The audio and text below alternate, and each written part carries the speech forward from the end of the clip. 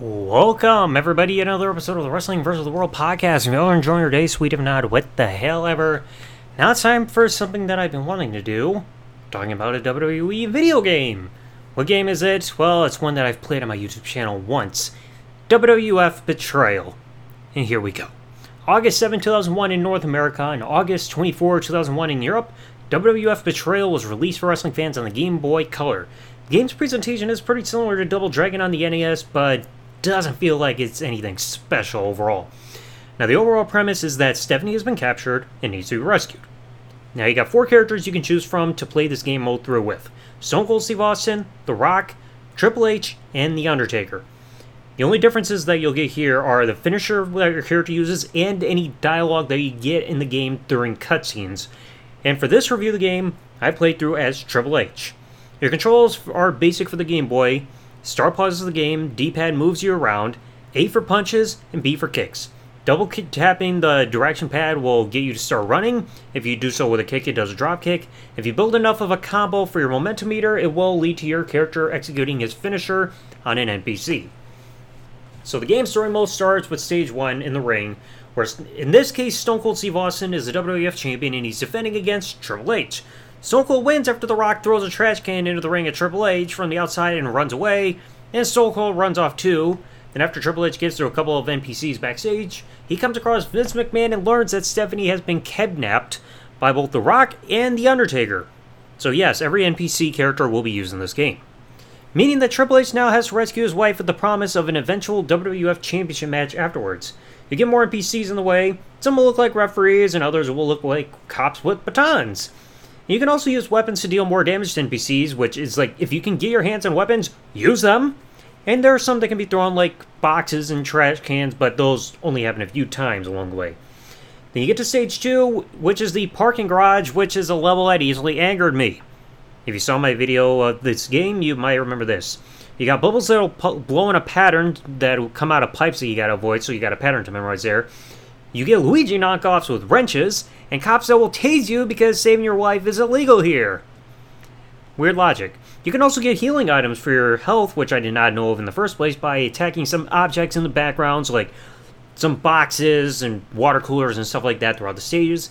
And at the end of Stage 2, you will get a boss battle because Undertaker will drive away with Stephanie tied up in the limo, so then Triple H has to fight against The Rock. And this boss battle really got irritating because it took a handful of tries for me to get done. You really just got to get lucky by constantly mashing the attack buttons in time to be able to stun The Rock and then beat him. So, yeah, it's a pretty big hassle. Stage 3 labels Street Fight. So you're out on the streets, you got some buildings to go through. You go through ladders there on fire escapes and get through other NPCs. You got Ice-T, who's in green flailing around nunchucks, and then some chick on the street corner that wants to kick you in the nuts. Yeah, women hate you in this game. It's pretty quick of a stage anyway. Stage 4, you'll take place down in the subway, and there will be repeats with some characters, like with the cops with batons, and even prostitutes that still have personal vendetta that you just saw on the street corner. And it really gets aggravating once you get on the subway, because yes, you will get some cops with the batons, but you'll also get these guys who are shooting out bullets out of what look like black suitcases or whatever they are. So that'll easily get on your nerves. But thankfully, when you beat them, they will give you healing items, so there's a payoff to all that. And once you get out, make your way out of the subway, The Undertaker waits for you at the end for another boss battle. I found him easier to beat compared to The Rock, which is pretty shocking when you compare both of them. Stage 5, you get up to Titan Towers, you got weaponized cops, the dude that's shooting stuff out of his briefcase, and also an elevator. And the elevator is not an easy one either, even for Stage 5, because you're going to have 2 kind of NPCs coming out. The Luigi clones and these leg-sweeping gangsters, like they got backwards hats and pink pants, and they try to sweep you, so you gotta be fast to attack them, because otherwise they're gonna sweep at you and you can't take them down. And these guys are coming at waves, so it's just gonna be non-stop, and you don't get healing items either before you finally get off the elevator. So once you get off the elevator, you get to the start of Stage 6, which is at WWF headquarters. There's a reason it's at Titan Towers. You've got the cops, and you've also got chicks that haven't sued Vince McMahon yet. Lucky them. You also get a pass. Once you get past all of them and all these doors and everything, which looks like the hotel that you see for the Home Alone games on Super Nintendo, you also find posters on the wall with one that looks like a caricature of Trish Stratus, Chyna, and Lita. which I'm not sure how long it took this game to develop, but it probably had to still be around when China was still under contract in order for her picture to be up there on the wall. And at the end of the hallway, you arrive at Vince McMahon's office. You find out this was all a setup, because Stone Cold takes Stephanie up to the rooftop, and Vince escapes, leading to another fight with The Undertaker. Which, of course, I win. And then you have to ascend up the roof and beat Stone Cold on the roof while Stephanie is locked up there in a helicopter.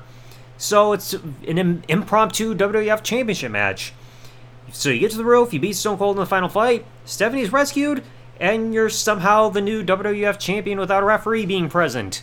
You get that final, graphic there that says, "Congratulations," with a crappy-looking WWF Championship Big Eagle belt there. Like I said, how is that official when there's no referee involved? I have no clue. So, and that's pretty much it, because then you get end credits, and then all of a sudden, oh, you're back to the start screen, so nothing really special.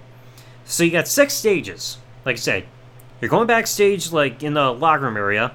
You got the parking garage, you got the street fight, you're in a subway, Titan Towers, and then WWF HQ, which also leads up to the roof. You've got an elevator and all that stuff.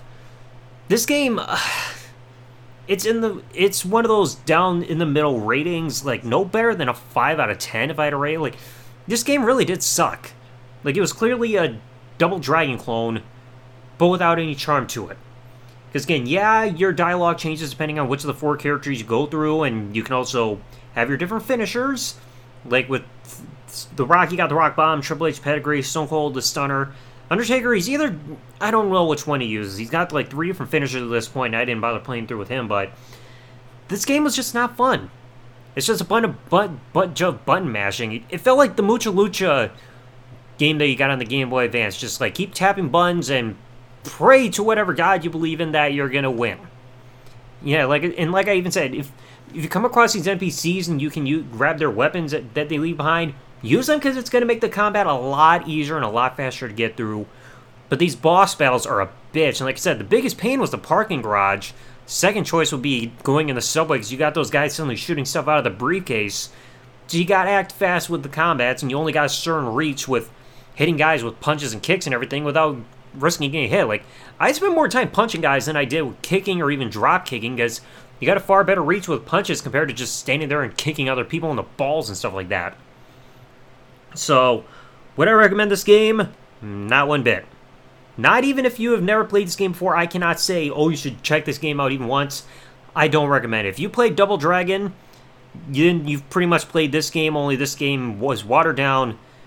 And it took me less than an hour to even complete, even while I was holding the pause button to try to look up a walkthrough to figure out how to finish this, because this friggin' sucked. I'm sorry, but it sucked. We would get better WWF games later on the Game Boy Advance with Survivor Series and Road to WrestleMania and WrestleMania 18 on the Game Boy Advance compared to this. Hell, even the friggin' SmackDown vs. Raw games on the DS were better. So, let me know in the comment section below, have you ever played WWF Betrayal, and what have your thoughts been on it? I know I got a physical copy down here in a bin right next to my computer, because I think I got it within it must have been Retro Game Treasure unboxing. But it's just I cannot believe I sat through this game. I'm glad I finally beat it, but I still don't recommend it.